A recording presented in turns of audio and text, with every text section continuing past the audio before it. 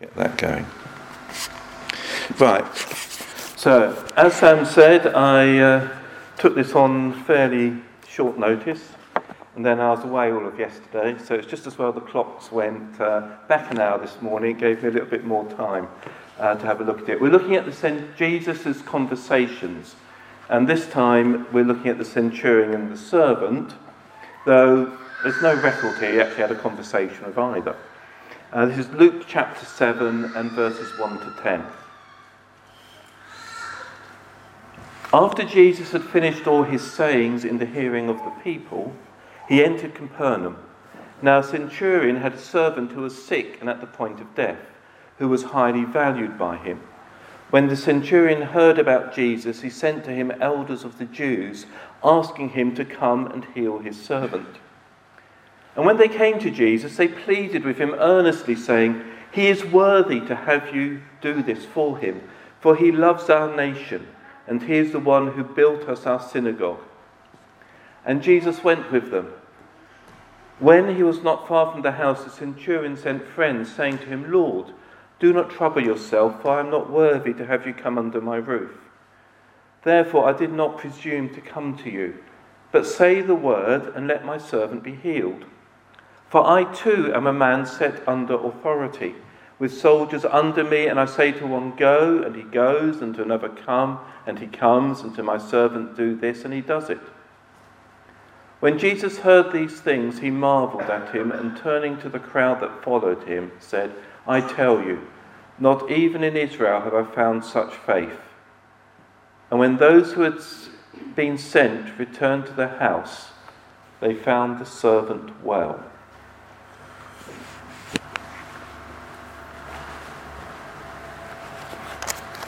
Right, we're a chapter and a half on from where I was speaking last week about the calling of Matthew. And in Luke's Gospel, in between, Jesus has been teaching the people, the equivalent to what we looked at over the last 3 years of Matthew's Gospel of the Sermon on the Mount. And he comes back to Capernaum. So he's now back in the same town he was in, last week, if you like, when I was talking then. All right? So he's back in the same town where he called Matthew, where he went to eat with the tax collectors and sinners, and where the Pharisees had a go at his disciples and him for doing that. And we're a bit further down the line. This centurion had obviously been observing what was going on. He knew about Jesus. Why? There could be lots of different reasons. There could be political ones. Because, as I think I pointed out last week, the Romans didn't rule this area directly. They did it through Herod. So the commentators aren't really too sure, why is there a centurion in Capernaum? Is it the Romans didn't quite trust Herod and wanted to have a group of their own people there just keeping an eye on things? So was he, if you like, the equivalent to, in the British Empire days, of a political agent whose job is to liaise with the local government, keep an eye on what's going on, report back to higher authority in Caesarea? So is he keeping an eye on what's going on just to keep his political superiors informed? Or did he have religious reasons for keeping an eye on what's happening with Jesus? Because these Jewish elders who come say, "He has built our new synagogue for us." So obviously he's been around for a while. He's not somebody who's just arrived. He knows the area. Now, if you look in the Roman records, there are cases of Roman centurions and other Roman officials in the provinces, if you like, building religious temples and buildings. Some probably did it for cynical reasons, a good way of getting on the right side of the locals. Some might have done it for what we would consider sort of rather dubious religious reasons. Do something to honour the local gods, so therefore you have a soft time and don't have any problems while you're there. You know, it's always wise to keep the local gods on your side. But it looks like this centurion isn't doing it for that kind of reason. It looks like he's genuinely seeking after God. Because the elders who come say he loves our people. And I think as Lou commented when she was speaking about the school's work earlier in the month, you know, people can tell when somebody's doing it because it's their job or they've got a vested interest in it, and when somebody's doing something because they actually believe it and it's real to them. So, he's been observing Jesus. He's been observing what's going on around. People know that Jesus heals. So when his servant, whom he cares for, which actually says quite a bit about his character to start with, falls ill, he wants what is best for his servant. He knows that Jesus can heal his servant. But he doesn't know Jesus himself at this point. So, he sends intermediaries to come. He asks some of the Jewish elders, who obviously he knows from the synagogue being built and from his life in the town. And they come to Jesus. I don't know what your imagination would be of what they'd actually say to Jesus, because we're only given the end bit really here. But it says that they pleaded with Jesus earnestly. And they said of this centurion, he's worthy to have you do this for him.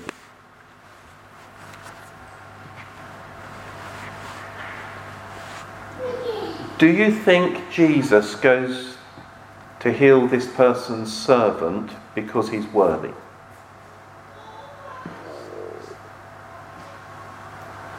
Jesus hears this from the elders and goes. But is that why Jesus goes? I don't know. I don't know. Is it likely? After all, if you take what I was preaching about last week, where you've got the Pharisees coming to Jesus and say, why are you mixing with these tax collectors and sinners? Why aren't you mixing with righteous people like us? Do you think that because somebody is assessed as being worthy would be a reason for Jesus to go? Or does Jesus recognise in what he's told about this person that there's some faith there? He's putting his trust in the God of the Jewish people. He's putting his trust in the creator of the world. Maybe even he's putting his trust in Jesus. We don't have enough written here to know exactly how this person is feeling. But I think usually, and as Sam was mentioning at the beginning, and when we look at Jesus, he reacts to people's faith, how they do they trust him or not? So maybe he's seen, rather than the reasons which the elders have come and given him, he's seen there's something there in this person. Therefore he's going to go. So he starts going. And then before he even gets there, so presumably somebody's gone dashing off to report back, Jesus is actually coming, he's on his way. He sends some other friends, we don't know what sort of friends these are, whether these are more Jewish elders or whatever, to say the following: Lord, do not trouble yourself, for I am not worthy. Got a bit of a conflict here, haven't we? We've got the elders saying, this guy's worthy, you need to do this for him, Jesus, he deserves it. And he's saying, I'm not worthy.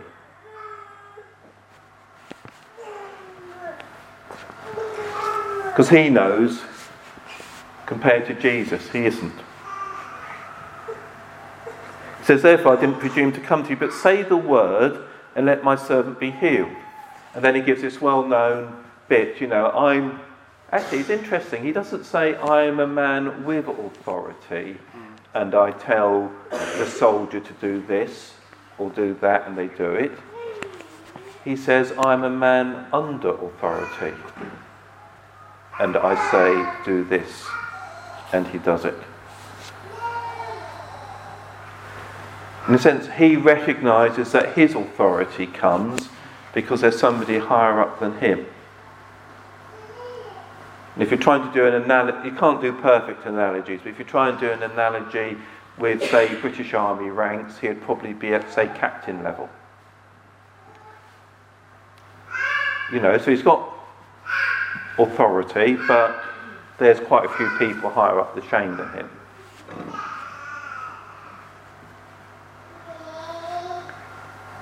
But because he is under authority, he can tell people to do this. He recognises the authority Jesus has. He recognises that authority is from God. I think would be an implication of this. So what does Jesus do? Well, firstly, we're told that he was amazed, he marvelled. Which, according to the commentaries, only happens twice in the Gospels. We've got this Roman centurion who almost, as if like, stopped Jesus dead in his tracks because of the way he responds in faith. He says, I've never seen such faith in Israel. Now, the interesting thing is, what does the centurion say? He says, say the word and my servant will be healed. We don't even get any record that Jesus says a word. He sees the faith this centurion has. Basically, I presume, just sends everybody who he sent go back. He might have said a word. You'd have thought if he had, that it'd be so important that Luke, who was very much a historian kind of person, would have recorded it. It might have had some significance. But there's no record of it. He sees this person's faith, he responds to it, and the servant is healed. So actually, it's not really a great deal, much of a conversation, but so it doesn't really fit in with our title too well. But the thing is, this person's faith, his trust in Jesus, is not emotional in that sense. He's looking, if you like, at hard facts. He has observed what Jesus does, and he recognises because of what Jesus does, he is a person with authority, if you like, under authority. And he decides, having observed what Jesus does, that it is safe for him to put his trust in Jesus. Not that faith doesn't have an emotional element to it, but if faith is only emotional, it's going to be very dependent on what's happened last. You know, did things go as you expected or not? But if faith is based, if you like, on hard fact, on reality, yes, what's happened last will affect our emotions and will affect us. But it doesn't rock our faith, which is grounded in the fact of who Jesus is. So therefore, I think one thing we need to bring out from this is when we look at Jesus,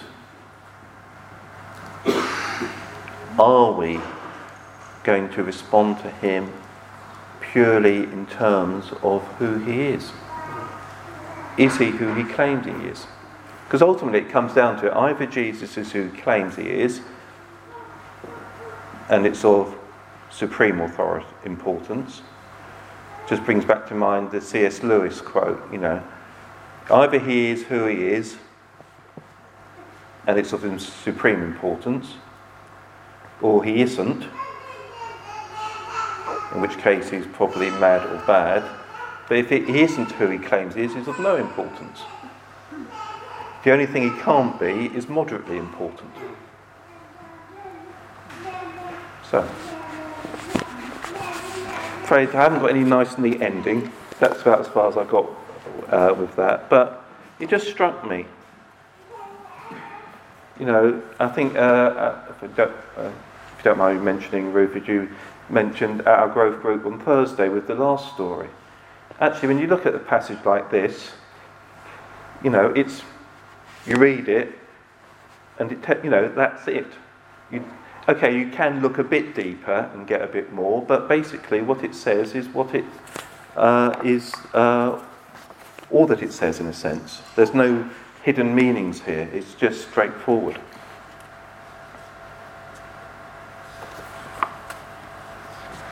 I think the point I would make on this healing, I think it does strike home to us that there is no pattern necessarily in how Jesus heals people.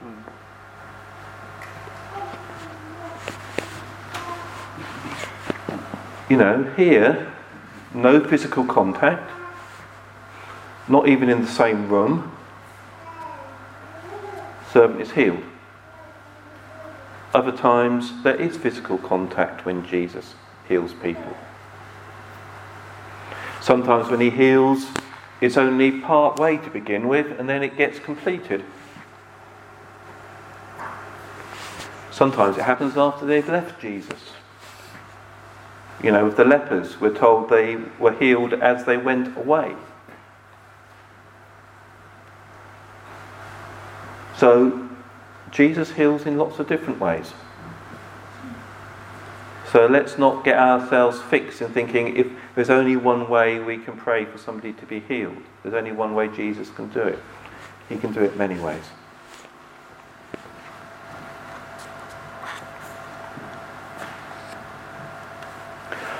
What I'd like to do for sort of the next part is actually go back a bit to what I was talking about last week, and sort of the questions I set for growth groups on that. Because last week when we looked at Matthew, the call of Matthew, Jesus called him to go and follow him, and he left everything and followed. And then, I was also talking about the fact that Jesus was meeting with the tax collectors and sinners, who the Pharisees thought, what's he doing mixing with people like that?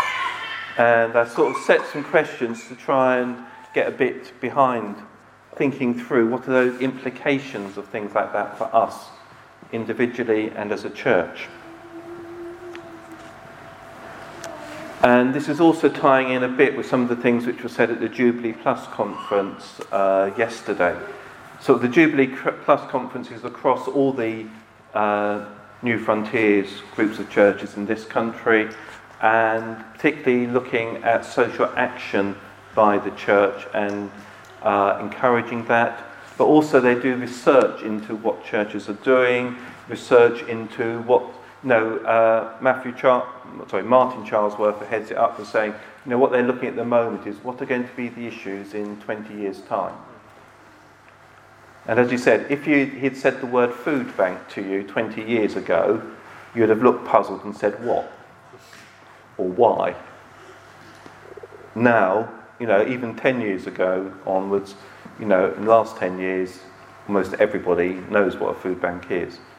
So looking at what will be the issues coming up, what do we need to prepare the churches for, so that when those issues become significant, we're ready and not caught out. And if you haven't been to one, I would very thoroughly recommend going, even if you don't think social action is your thing, because even just knowing what is happening across the churches just enables you to have a wider picture and to pray better. But the next one is going to be even closer than Cambridge. It's going to be at Wimbledon on November the 10th. So I certainly recommend going to one of those. I think, coming back to what I said last time, I think when I was asking about, do we respond when Jesus calls us to go, I found it quite interesting in the growth group that immediately people thought in terms of going overseas, going away. Now, obviously there's an element of that, because after all, but one point I did make when I was preaching was I think Matthew was different from the majority of the people around there who were following Jesus, in the sense that Matthew got called to go, the majority of people didn't. So we need to be prepared for the calls to go, literally away to another place, to another country. But I think the call to go isn't just limited to people moving geographically. There's also, if like, the mental call to be able to go and reach people we wouldn't normally reach within our own community. Now, recently published by Matthew Charlesworth and Natalie Williams, who also works for Jubilee Plus, is a book called The Church for the Poor, which Lynn got hold of a copy, so I've nicked hers because I didn't get one myself. And actually the first half of the book was tied into a seminar which Lynn went to in the morning with Natalie on what assumptions do we make. I'm going to come back to that in a moment. And the second half is tied much more to a seminar I went to in the afternoon with Martin Charlesworth, which was sort of what are the leadership challenges of having a church for the poor. And I think there's a lot of very good stuff which we're obviously going to need to think about how it impacts what we do as a church here. And I think all the main conference bits and the seminars will be going online soon. When they are, I'll let you know. This time round it was Relational Mission who were hosting it, and Mike Betts was one of the main speakers, which was excellent, as it usually is with him. But one thing which Lynn and I ended up talking about quite a bit yesterday evening after we got home at the seminar Lynn went to, and as happens, when you wake up in the middle of the night, it's been sort of whirring around in the sort of cogs of my brain through the night, on and off, and I've been thinking a bit about it. So, just some thoughts on this one. Natalie would describe that she comes from a working class background. And she got saved when she was 15, and she became part of the church in Hastings, which she still is. And, various people in the church invited her for meals, which she went to. A bit confusing because they did things differently from the way she was used to, so on. I think, correct me if I'm wrong, was it 15 years later? 10 years. 10 years later, right. 10 years later, somebody in the church pointed out to her that it was normal if you got invited round for a meal to take a present. And she suddenly thought, help, have I been doing this wrong for the last 10 years? And have I been upsetting people? Because in her culture, that wasn't normal. That's not what you did.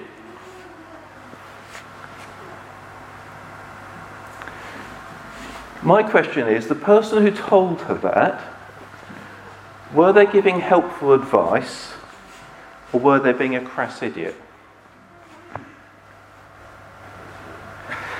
And I think the answer to that depends on how important you think it is giving a present to somebody when you go for a meal. Because it could, I don't think there's an answer to that one actually, because I'm sure they're doing it from the first perspective. I hope they were. But it does actually raise questions. What assumptions do we make? Because inevitably, and this is something which came out in the seminar I was on, any church will have a main culture. You can't have any group of people without a culture developing. And I think what we need to be very conscious of are we letting our culture develop by default, or are we being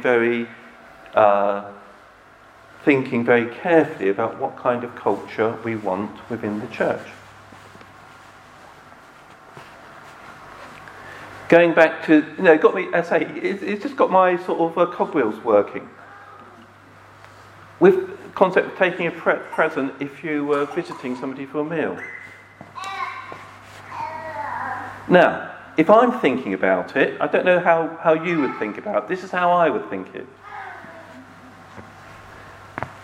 And then I'll say what I do. Because it's really got me challenged.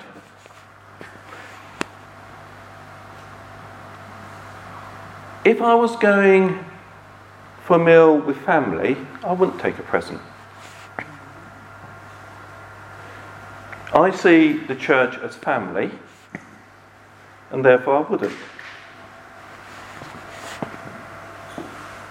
So how do I handle when I invite somebody from the church for a meal and they bring a present?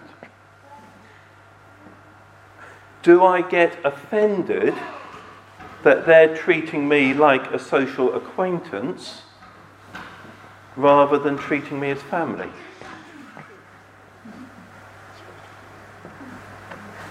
And then I came to the conclusion that this sort of thing is wise not to try thinking too deeply about.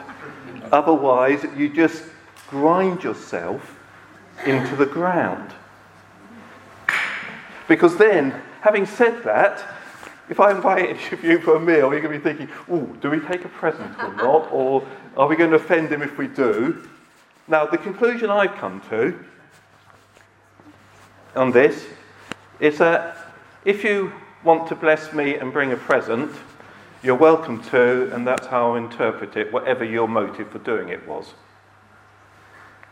I will give you the benefit of the doubt that your motive is a good one, rather than you're not doing it because you don't want to offend me by not bringing one.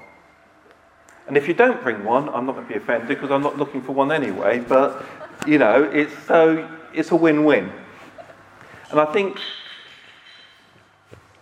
however we develop our culture in the church, what we need to do is always, because it's inevitable, however similar your culture seems to be, that you're going to do things differently. Lynn and I come from fairly similar middle-class backgrounds. When we were first married, we had difficulties on what do you do at Christmas. Because what she did in her family at Christmas and what I did, even down to things like, when do you open Christmas presents? It can become a big issue.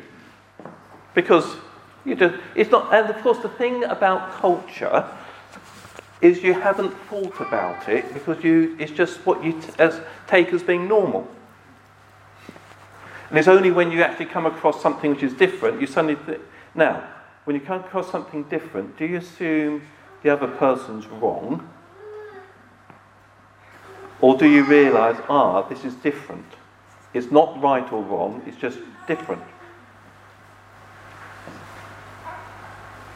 Because if, as we do, we want to see our church reflect the whole community here in Faversham, more than it does at the moment, that is going to, we're going to get more things, where things, there's this scope for offending people without intending to. And therefore, I think we need very consciously to think, I'm not going to be like, the Pharisees were getting offended by what Jesus did. I've no idea what they thought about what happened in this episode, we're not told. But I think we need very much an attitude of not being offended by one another. And if somebody does something differently, giving them the benefit of the doubt as to what their motivation is. Because our culture, I think, is going, I can see, it does seem to be going very much towards if somebody does something you don't agree with, of not giving the benefit of the doubt and assuming that the motivation is malicious. So I think as part of our culture, we need to be very different from that. I know I've mentioned this book before in the past, but if you want to have some understanding of the different English cultures, I thoroughly recommend this book, Watching the English by Kate Fox.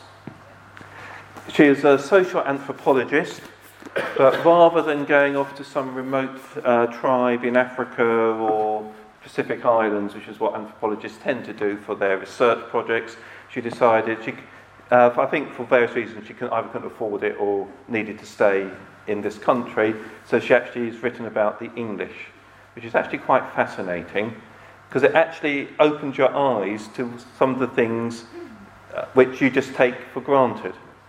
And it looks at, how do people from different cultural backgrounds respond in different situations.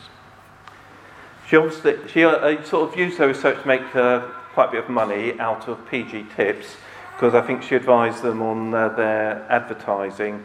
If you're advertising PG Tips tea, what are the things the English associate drinking cups of tea with? And therefore, that's how you should focus. Why they needed a social anthropologist to tell them that, I've no idea. But, but it is a fascinating book. But the thing is, we need to be very careful as the church develops, that we have a culture which is inclusive of people. And we're not setting up barriers by saying, no, if you don't behave in this particular way, in this context, there's an issue. Anyway, let's pray.